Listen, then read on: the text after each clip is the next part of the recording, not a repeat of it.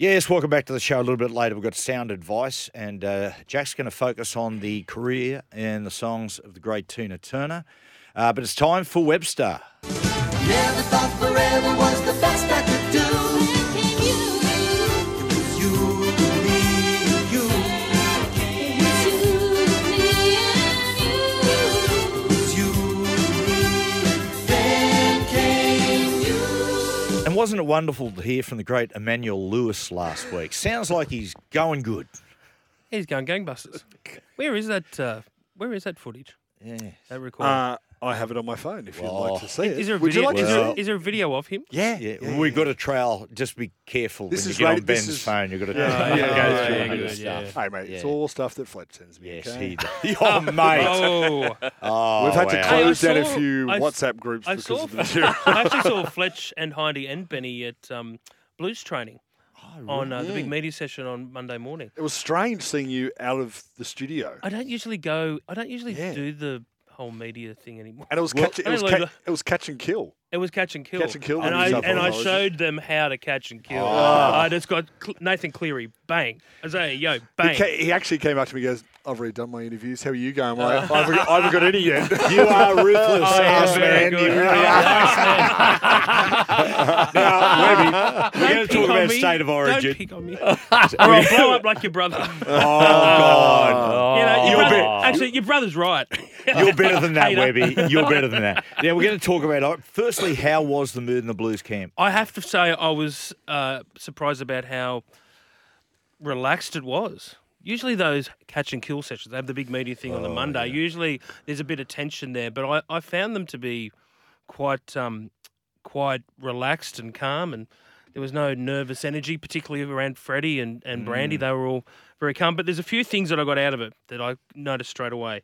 The biggest one that probably hasn't been reported much at all is just how close Cody Walker was to being the six. Wow. Yeah, they really were considering that just because of how well he's played, particularly with Latrell this season. So okay. they were really torn on it. More Cody than Nico was the starting six. That's interesting. That's a lot of that's about Latrell, similar with Appy Coruscant, of course, and Nathan. And I I think actually like hearing that from a perspective of obviously if a New South Welshman, because it just shows you that I think the narrative before Origin was that Cody Walker just wasn't even in the picture. he definitely was. Yeah, The other that's thing good I to hear. couldn't also, I was surprised. They seriously looked at DeBellin. They did when they looked at that as an option, knowing that this is before the Manly game against Canberra, knowing that Jake may or may not come up, Jake Trbojevic. In the end there, I think they believed it was going to be too much of a distraction, which rightly or wrongly, I understand. Yeah. It would have been a media obsession for the week, and going into a first game, they thought it would be too tough. How selfless of Jake, though, to let him know Exactly. straight away. Most players would have went, no, I'll be right. I'll get there. He just goes, no. But the other big thing that I took away from it, that's how the week's developed.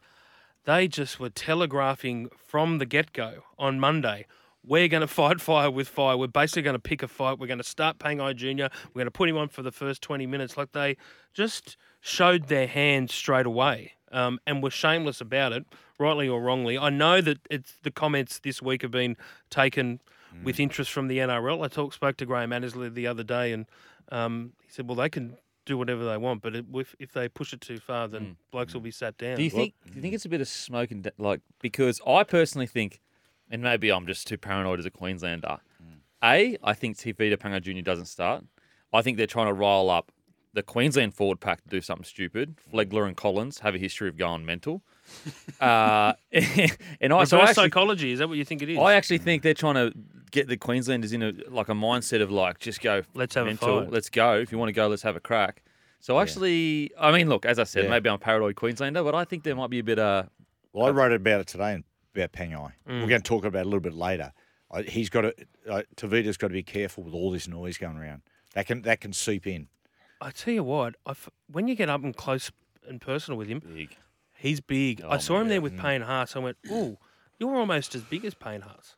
There's a reason why there was a period where he was the next Taumalolo. And people will go, oh, you're off your head, Dan, and saying that now. No. Go back 5 or 6 years. There was $1 million talks. That he is the next guy when he was at the Broncos. I remember it very, very vividly.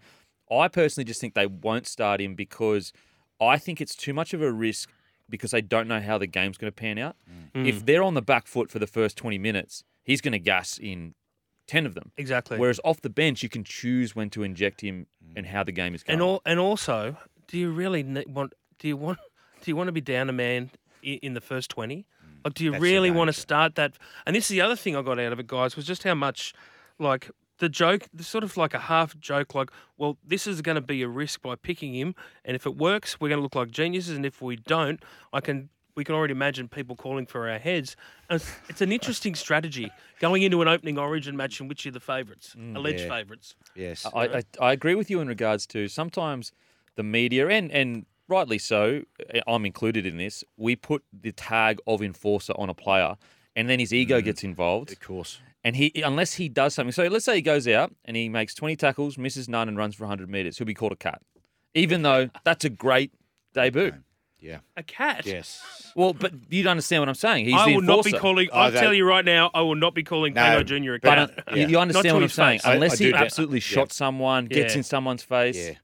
Yeah. It's going to be again, we'll talk about it a little bit later, but it's going to be really interesting. Someone said to me, "Will the Tavita Pangai thing work?" And I said, "Mate, ask me at 10 o'clock next Wednesday night. 100%. You know, it's all conclusions will be drawn there." I've got to say, from a journo's point of view, it's great stuff. Though. It is it's great great stuff. stuff. It's fascinating how It it, is. like that, how it's Yeah. going to play out on It is. on Wednesday night. I love how the players have almost leaned into it this year. I feel like there was a couple of years where it was just like, oh, don't say anything, don't.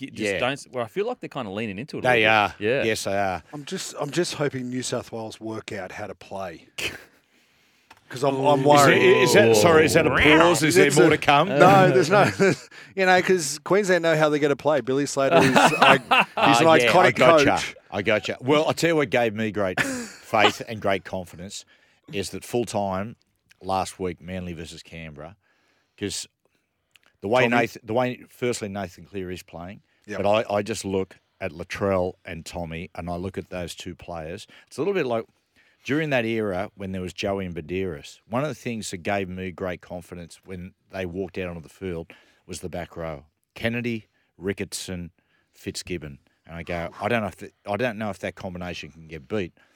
And I think the same about Latrell and Tommy. Yeah. Yeah. Yeah, Tommy, that's- And it's not being talked about that much. Tommy answered a lot of critics against Canberra. You know what it was, Benny? Benny? Tell you what it was. People Including going, me. People are going now, oh, he's finally trusting his body. It's not that. What it is, and you see this with players coming back from knee reconstructions, he's just gone, you know what? He's let go of the anxiety and said, if it's going to go, it's going to go. Yep. Yeah. That's what Yeah. he's... Because that's I what's reckon in happened. that game against Canberra, you could see early on there, I thought he had a few hit-ups, one off the ruck, and I Yeah. thought he looked tentative.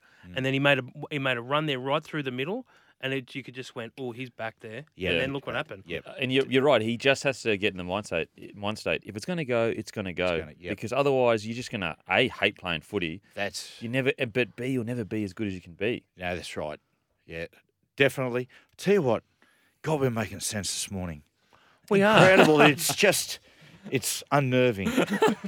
Don't worry, we- I'm sure it'll all come undone soon Well, enough. it's funny you say that. After the break, 10 minutes, smoking camp.